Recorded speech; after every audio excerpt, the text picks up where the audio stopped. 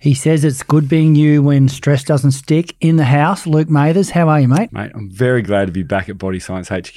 We love having you on board too. Luke has brought a podcast topic to us today, which I think is going to be really exciting, and it's called So What is Sober Curious? So, man, what does that mean? Sober Curious, booze has become a big part of our, for a lot of years, has become a big part of everyone's life. And I think people sort of only stop drinking booze when they feel like they've got a problem. And I think there's another way we can do it. And that's what we want to look at today. Let's rip in. Welcome to the Body Science Podcast. As always, the information contained in this podcast is for the information purposes only and is not designed to diagnose or be prescriptive to treat, prevent, or manage any injury, disease, or other health-related condition. Welcome to Body Science HQ, the world of fit, happy, healthy. And I'm going to add on the end of this, what is sober curious? And with me, Luke Mathers, author, conference speaker. Luke spends his time talking about stress. He does a lot of corporate stuff, mate. Do you want to give us a little bit of bio on yourself? Yeah, I'd love to. I go into companies and teach them how to get better at stress. Yeah. I don't think stress is a bad thing. I think we've just got to get better at using it. So if we can learn how to harness the power of it, it can actually be a really good thing. And if we can step away from that sort of concept that stress is bad for you, I think we can unlock some pretty cool stuff. Well, mate, that's awesome. You do a lot of work with the team here at Body Science. We love it. But let's rip in. What is sober curious? It's a really cool concept. I came across about a year ago. A lady by the name of Ruby Warrington, who's a journalist from the UK, started a thing called Club Soda in New York. And it was basically social events with no booze, all right? And to most people, that just seems like, well, how does that work? That without throwing something else in there, like a walk or an exercise or something else. How do you have social events with no booze? And she managed to do it really well. And her whole gist of being sober curious was that there doesn't have to be anything wrong with you. You don't have to be an alcoholic. You don't have to have a problem with booze to want to have a different relationship with booze. And so to get curious about that. And it fits in really well with my new book, which is called Curious Habits. And I think booze can be a curious habit. I do spend a lot of time with Luke socially.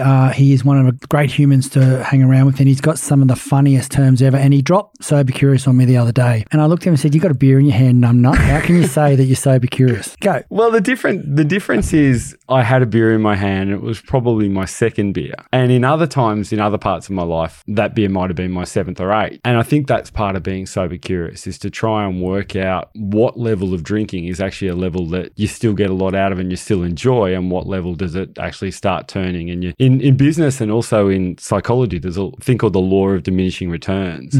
And I think booze fits into that law really, really well. You do not have any more fun at drink 5 than you had at drink 4. And you certainly have a lot less fun at drink 10. But yet we have drink 10. And I think that's a curious habit to me. We're not getting anything out of it, but we're still doing it. Mate, that's a big thing to say. Like, let's be sober curious. And so you're saying just drink less is, like, think about it. Don't be, just because your friends are going drink for drink doesn't mean you need to. I assume that's what you mean. Yeah, that's exactly what I mean. Yeah. But where does the curious part come into it? Because the curiosity is, and the whole thing about curious habits is we all have habit loops. And a habit loop starts with a cue. It has a behavior that you do, and it has a reward that you get from it. Here's a chocolate biscuit. I'm going to eat the chocolate biscuit. It tastes really nice. Get a nice sugary reward. You bet. Another chocolate biscuit. Give me more of those. And we do that with booze. We sort of go out, catch up with a friend, open a beer, have a whole bunch of fun, drink the beer. Let's do that again. And what happens after a while is the reward goes away, but the habit stays. Oh, I got you. Okay. All right. And there's a really cool concept I like, that when did booze become something it wasn't meant to be? When did booze become something it wasn't meant to be? Yeah. And booze, it always starts off as just a way of tribes getting together and people to hang out together and do something fun and get rid of a few inhibitions and all of that sort of stuff. But then in a lot of cases, it turns into, well, I'm having a drink on a random Tuesday because I had a bad day. Okay. And I think that turns into 2 bottles of wine on a random Tuesday because I had a really bad day, and then drinks turned into something it wasn't meant to be. And I'm not sure where the stats are right now, but at the beginning of COVID, the stats for alcohol consumption went through the roof. Yeah, they did. And I mean, it did in our street now, in our life as well. I'm very much was a weekend warrior in that place. I don't finish work and go, geez, I feel like a beer. I've never had that at all. Because I look back at my dad, massive He was just a workaholic. Like, he worked all day, every day for the right reasons and the right purpose. He did everything he wanted, and he achieved everything he did, and he gave us. I never had to. Growing up as a kid, I hear the stories about the people doing hard. We never did hard. You know what I mean? But Dad was a workaholic. And, you know, you talk to him about the early days and he'd go, yeah, we'd have 12 beers at lunch, come home and drink 22 beers, you know, drink a case of beer at night. And he goes, that was normal. But he would work till 2 o'clock, 3 o'clock in the morning, get up, 15 coffees, 2 packs of cigarettes, same thing, lunchtime again, and it was a very male dominated back then when he was doing that. Back to like the Brisbane club or a club close by, and they would have beers at lunch. Same thing back home, beers all night. And I remember getting up every morning and seeing like the bottles, because Dad had one of the first computers in Australia. IBM came over, and so IT guys are renowned for doing stupidly long hours, and he probably set that precedent as to that is how it happens. But I just remember like Dad drank a lot of beer, and Dad, I love you, mate, and you don't drink anymore. Like someone bet him $100 he could stop smoking and drinking, and he did. He's that type of guy. Yeah. You know what I mean? He hasn't years and years. He's actually Keto John now for anyone out there that's looking for. And he looks really fit. Yeah. So I've seen photos of him, and he was a big unit. Yeah, he earned himself a few medical things around that. All his markers are awesome at the moment, so he's in a good place. But so for me, I haven't been that guy that did that every day, because I saw it with my dad, and it wasn't a negative thing. It's just something I don't want to do. But when COVID came, I found that I wasn't looking for more drinks because I had anxiety or fear or anything. I just thought, and I did a podcast with Dr. Craig Duncan the day, and he talked about lockdowns. Don't call it lockdowns, call it homestay. So for me, it was, okay, we're here at home. We're not going anywhere. Let's do things that are fun. And, we started, in our street, we had more like people grabbed their deck chairs, and there were people having beers in the front of their house for the first time ever. Like living where we live, you don't see people in the front yard at all. And it was really interesting that, and my alcohol consumption. And they were happening on Wednesdays and stuff like that. Yeah, which there was school night stuff was, and that would be the laugh though, another school night, you know what I mean? But and it was really interesting. And then come February this year, just after my birthday, I said, I'm just not going to have any more drinks for a while. And I had a beer with you on the weekend, because you're my bad habit. You're not really. I have that effect on people. Yeah. For the first, 6 months, 7 months, hadn't had a drink. I'd also just run 5Ks and surfed and stuff, and it was sunny, and, I wanted to have a beer. A beer felt right. Yeah. So I thought I'm going to have a couple of beers, and I did. And I just thought, you know what? I didn't really get anything out of those. I think I had 3 beers, 2 to 3 beers. Then when I drink my soda water now, or whatever I do, my kombucha or whatever I'm drinking, it was really interesting that I haven't suffered from thinking, gee, I wish I could have a drink. Because I talk to a lot of people around me, and they go, oh God, I'm having a month off, shit, 29 days, 28 days, 27 days, 26 days. I didn't get that. And I also didn't get that when I had the beers. And it was real. I loved the beer. It was like I had the beer in the sun with the boys. It was awesome. But I thought, you know what? I could have done that with something else. And you're the one who's thrown that sober curious word at me. And I really have, since the weekend, started to think, what did I actually get out of booze previously? And that's a big thing to talk about, isn't it? Like, and that's probably the big thing that you're hanging on here with sober curiously. What do you get out of your alcohol? It's almost like that with any habit. What am I getting out of doing this? And because we end up in these little loops and these, our brains are designed to do things habitually. We're designed to do things on autopilot because our brain uses a lot of energy. And one of the real motivators is to try and conserve energy. And so if we just go through the habit of that's what we do, we don't have to think about it. But going back to what you were saying before about when COVID first started, one of the things is when a lot of things get taken away from you, you want to gain some control somewhere. So I can't do all of these things, but I can sit on the front yard in our deck chairs and we can actually have a drink. And so I can enjoy that. And so you kind of cling to the things that are still positive. So from a COVID and homestay or lockdown or whatever you want to call it, sometimes you can sort of think, well, I can still do this, so I'm going to. Whether I get anything out of it's a completely different thing. And when you look back on it and sort of say, well, I'm not getting anything out of it, do I want to still do it? And I think that's what you're alluding to that you did. You didn't sort of say, I've got to stop drinking to lose weight, or I've got to stop drinking because I'm like my dad was and I've got a problem with alcohol. You didn't have any of those. But you just looked at it and said, well, I'm not really getting anything out of it, so why am I doing it? And I think without knowing it, you were being sober curious. Exactly. Yeah, and that's why this topic, when you threw it at me, I thought was really, really interesting. So, mate, what are some of the, in the world of stress, and you're about stress isn't bad, you just go around, what is alcohol doing to me when I have a level of anxiety and stress in my life? Yeah, it's one of those, some is good, more might not be. Yeah. There's a really weird way it goes. One of the things that got me thinking about this, I read a book called Talking to Strangers by Malcolm Gladwell. And one of the chapters in that was all about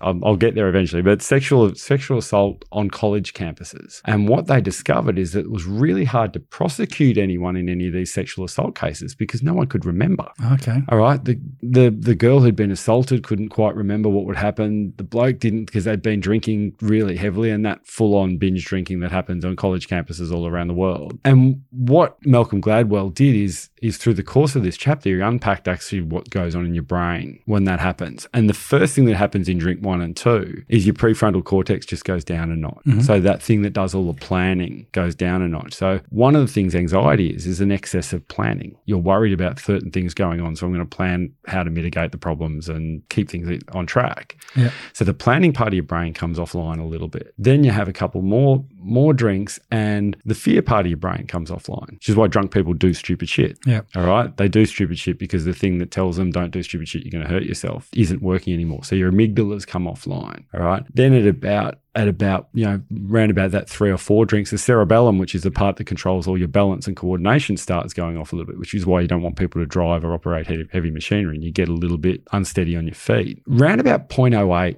which for big people like you and I is probably about 4 or 5 drinks, is your hippocampus, which is the memory center of your brain, starts to go offline and you lose short-term memory. All right. And in your 6 months of not drinking, did you notice how often you heard the same stories pop back up and people repeated themselves if you were around people who were drinking? I do hear that, yes. Yeah. Yeah.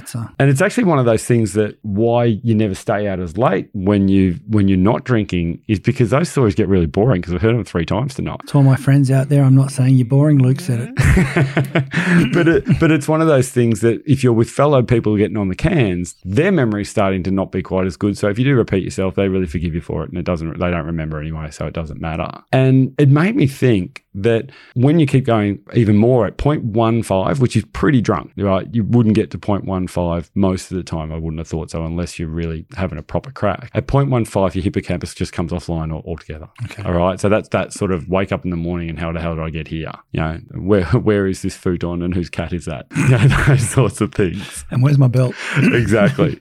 But so what happens at 0.15 is that long-term memory completely goes. And so I put it to myself, I thought about this a bit, and say I asked you, all right, we're going to go on a holiday. We're going to go on an amazing surf trip. We're going to go on a boat with, Kelly Slater and supermodels and lots of really good food and drink. And it's going to stimulating conversation, amazing place. And it's all going to be awesome. You can have a week of fun. But at the end, we're going to do like a Men in Black thing and get rid of your memory. Would you still go? You would? Yep. Yep. But you're not going to have any memory. It's just going to be a blank spot in the rest of your thing. I made that sound pretty cool with Kelly Slater and surfing and stuff. But that was the point that I kind of thought about. Well, why would I ever want to drink so much that I'm going to start to lose memory? And that's where I kind of came up with my idea of how I wanted drinking to be for me from now on. And it's actually a really tough thing, because there's another concept in psychology called precarious manhood. And precarious manhood is that idea that men have to constantly keep proving how manly they are. And that whole, have another beer, you pussy sort of thing. All right. And you get that. I've said that myself once or twice. Yeah. Even I have too in the past.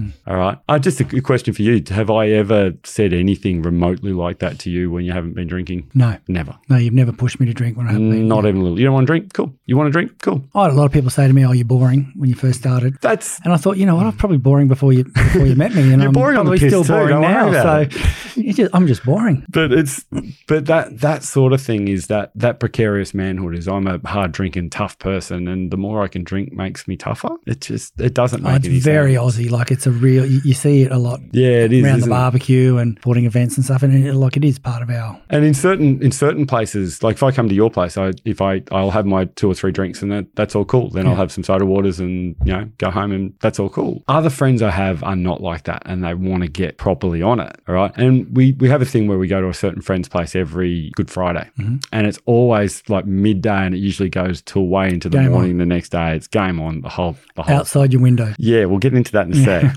But what I actually did this day, because I was formulating what my strategy for this wanted to be, is I got So you had a pre-drink strategy to be sober curious. Yeah. Okay, so you've got to think about it before you go in. Yeah. Okay. So what I did was everything in Curious Habits is about habit loops and how that loop works and how certain things trigger you to do certain other things. And all I did was I got a red felt pen and drew a little dot on the top of my esky near where you click the little things to open it up. And every time I looked at that dot, that was my cue to say, what do I want to drink here deliberately, rather than just say, I'm going to do this as a default. I'm going to have another beer because I just had 4. And the moment I did that, every single time I saw that red dot, I went, if I want to have a beer, I'll have a beer. If I want to have a soda water, I'll have a soda water. And I actually have a thing, and I don't hide it. I tell everyone I'm doing it, is I just fill my beer bottle up with soda water. I saw you do it the other day. I do it heaps. And the beauty of it is I still feel like I'm having a beer. I'm still with the boys and still having fun and all of that sort of stuff. But I'm drinking soda water. I wake up fresh as a daisy, and I don't get all of those things that happen when you drink too much.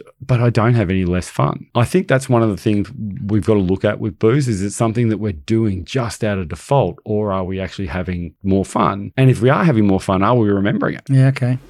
Hey team, it's Greg from Body Science here. The Hydroxyburn Shred is back on shelf. It's our new therapeutic, has all the taste. And if you're looking for a better thermogenic, we've really pushed for the pursuit of a better thermogenic. Full disclosure on the labelling. What do we mean? Caffeine levels have changed. We all know the rules have changed. The ingredients have changed. The claims have changed. We have a clean label with premium quality ingredients for you. So what does that mean for you? You can look at things like metabolism, energy, sugar metabolism, fat metabolism, cognitive function, thyroid, and just general health and well-being, and it's all on the label. If you're taking a fat burner now and it doesn't say it on the label, have a look at it and go, why? Get on board. So you're talking excess consumption there. You're not talking the, geez, I feel like a beer. And if you feel like a beer, have a beer. Have a beer. Go for your life. And that whole idea that you kind of have to stop. I just love the concept of when does the reward come out of it? And if the rewards come out of it, why would you still do it? And so you asked before about the concept of the window, and what's your take on what the window is? Well, my understanding of Luke's window is Luke has a life that extends beyond that drink. And obviously, you've never had a hangover in your life until probably the last 2 years. Yeah, I don't have hangovers very often ever. That's a bullshit call, just so you know. But he's probably goes better than most people. But you have a window. Like your thing is, I'm doing this in my life. My window says I'm at 3 beers, I'm at 2 beers. You sort of predefine what your night's going to be like. I'm not saying I'm right or wrong. You asked me for your theory on it, but that's, and you'll often look at me and I'll go, because Luke loves music, loves the dance. Like just if there's something happening in music and dancing, he's in the middle of it. And he'll often look at me and give me a wink and go, still in the window, because I'm thinking, oh, he might have stepped out of his window there, but no, you haven't. Well, the window is basically, am I going over that 0.08? Yeah. All right. If I'm going over that 0.08, I'm going to the point where I'm not really remembering what I said 4 minutes ago. Yeah. All right. And I don't want to do that. Yeah. All right. But the bit at 0.03 to 0.05, you're still having fun. You're still loose. The smart part of your brain's sort of chilled out a little bit. And it's not quite as thinking about things as normal. The dancing coordination part has gone by then too. Yeah. No, the dancing coordination I don't ever have. At no time do I say you're good. I just said you get out there. Lives will be lost. But one of the big ones I find with alcohol when I have, would get out of my window is sleep. And what's your take on that if you you don't sleep well when you drink, especially me. I wake up really early if I've been on the drink and I cannot go back to sleep because I get hangovers. The king of it. Yeah, if there's a hangover to be had, I'll find it. Yeah, and when you look at the biology of that, it's actually a really interesting one because people think, if I have a few drinks, I'll go to sleep easy, and you actually do. It actually is quite good to get you to sleep, but you never get into that really good REM sleep. And so what happens is a couple of things happen about 3 or 4 hours after you stop drinking. Is your sugar levels drop? All right, because what happens is your liver, which does your liver does a lot of the sort of regulation of sugars. It's too busy dealing with the booze. Okay. I'm going to deal with the booze. I'm prioritizing that. That's really noxious, really terrible stuff. I'm going to get rid of that. So my glycogen stores and stuff, I'm not using them the way they're meant to because I'm prioritizing something else. So your sugar levels drop, and when your sugar levels drop too much, your cortisol levels spike, and your cortisol is designed to fight and flight. Yep. It's meant to get you up and get you going to make you safe. So what happens at that 1 and 2 in the morning is all of a sudden you got the sugar levels going crazy and they're off their chops, and the cortisol levels are spiking, telling you got to get up and fight or flight. So you wonder why you can't get back to sleep. And then even if you do, it's going to be in fits and starts, and it doesn't work. Or about 11 o'clock that morning. Yeah. Well, then later on, what happens is that your liver's got rid of all of that. Your sugar levels are regulated again, and you can actually calm the farm, and you go back to sleep at 11 o'clock. Yeah. So that's kind of how that works. So, mate, from a point of view of stress management, if I'm someone who loves having drinks, I haven't heard of your staying in your window concept before. I've never really looked at Sober Curious because, I probably thought, why would I go out if I'm going to be sober curious?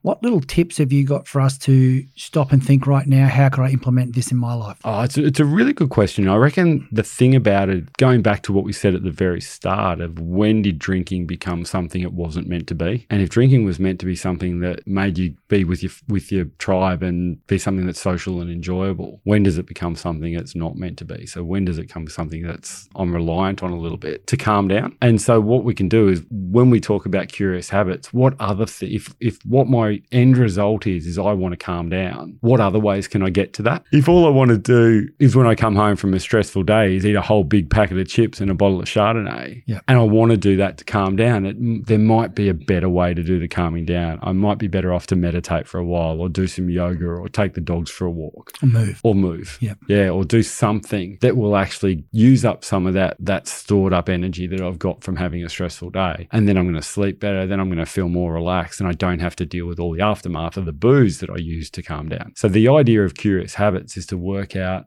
what habits am I doing and what other habits would actually achieve the result that I really want. And I want to do them freely and I want to do them because I want to do them, not because I have to. And I love the way you changed your way that you drank just because you want to. You didn't have a problem with it, right? It was just something, this is what I want to do. Yep. And you did it. And that sort of habit's not hard. There's a really cool thing in ancient Greek philosophy, a guy called Sisyphus, and he got condemned by the gods for all of eternity. And his punishment was to push a rock up a hill. And every day the rock would roll back down and he'd have to do it again the next day. And I think as a society, we kind of treat habit change a bit like Sisyphus. We're kind of, I don't want to do this, but I have to. And what if we just let go of the rock and just walked over the hill? And I think that's what's happened when we get curious about it. It turns into something that we do it because we want to do it, not because we have to or we're getting forced to or there's something wrong with us. We're doing it because it's something we want to do. And I think that's what Sober Curious is. It's not you have a problem, you need to change. It's this isn't serving me like I want it to. I'm going to do the thing that will. Nice. And those people out there that are still going to have a drink and go out in your window theory, how do we plan out our lives around staying within your window? Why do you call it a window? Oh, it's just a window where booze is still good. Yeah, okay.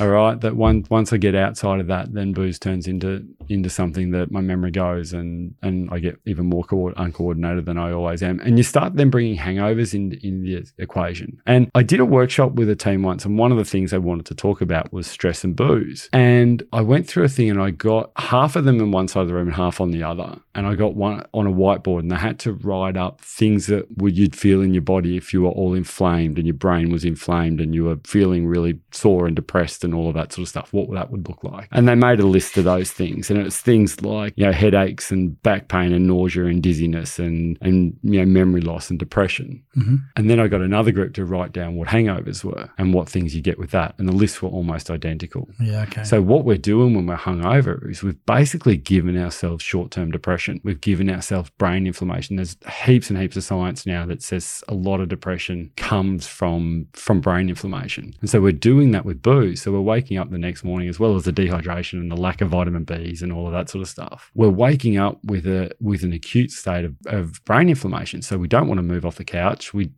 just want to feel better. So we're going to eat lots of crap that we don't want to eat. If we go to the gym, I read a stat yesterday that said we get 37% less muscle growth if we've been on the booze than we would have otherwise. 37%. 37%. So those that love their numbers, chuck that one in there. But what's actually happening when we have hangovers is that we're actually giving ourselves depression for a day or two. So if you ever want to wonder what it is to have depression, and a lot of that depression, not all of it, but a lot of depression comes from brain inflammation. That's what we're doing when we're hungover. You ever think about it, a day when you aren't well after a big night, it is what it feels like. Yeah, okay. Wow, crazy. And it's part of, the whole part of being sober curious is to understand how all of that stuff links, and just, you're not forcing yourself to change. You're changing because you want to change. Yep. And I think when you get curious about a lot of our habits, we change because we want to. We're not changing from a place of scarcity and lacking. So mate, just stepping back to your friends, you talked about the ones that love to party like rock stars. Mm-hmm. When you talk to them about sober curious, what type of facial expressions do they give you? Oh, they look at me as if I'm an absolute idiot. Yeah, okay. Yeah, because... Are they keen to talk about it though? Are there questions that happen, or is it... Because it's a pretty interesting statement, sober curious. Yeah, it is. It's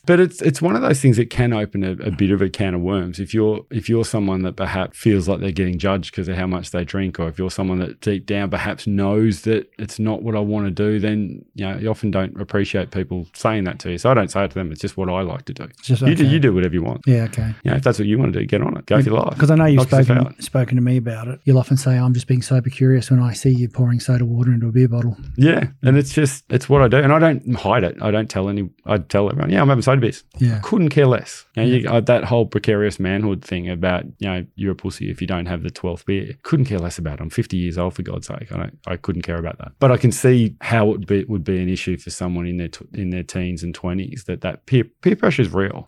We're biologically designed to want to go in with the group, and we want to be included. But there's something really cool about saying, this isn't serving me. I want to do it this way. And it doesn't mean you've got a problem with it. You're just doing the thing that's the best for you. And I think getting curious about a lot of our habits will help with that. So, look, if anyone out there wants to talk to you about Sober Curious, how do they contact you? We've actually got a thing called a Primal Reset coming up at the end of August. So anyone in Queensland and the Gold Coast, with COVID allowing, they'd love to come to that. So it's primal, prymal.com.au. So you can jump on there and all the information's there. Or you can get me at lukemathers.com.au. Nice. Any last words for those people out there who are thinking, not sure about this Sober Curious? You don't have to be. If you want to, do it. If you don't, don't. It's completely up to you. But just understand that when you are properly getting on the booze, what are you getting out of it? And if you can do it so play, you get all the good bits out of it and you don't have the bad. That seems like a great thing to do. And that's not Sisyphus pushing stuff uphill. That's just doing the thing that's serving you well because that's what you want to do. Nice. Well, thanks for coming on, mate. Great to talk to you again. Anyone out there that's looking for a book to read, your current book is Stress Teflon. Where can we get that? You get that from Amazon. You get that from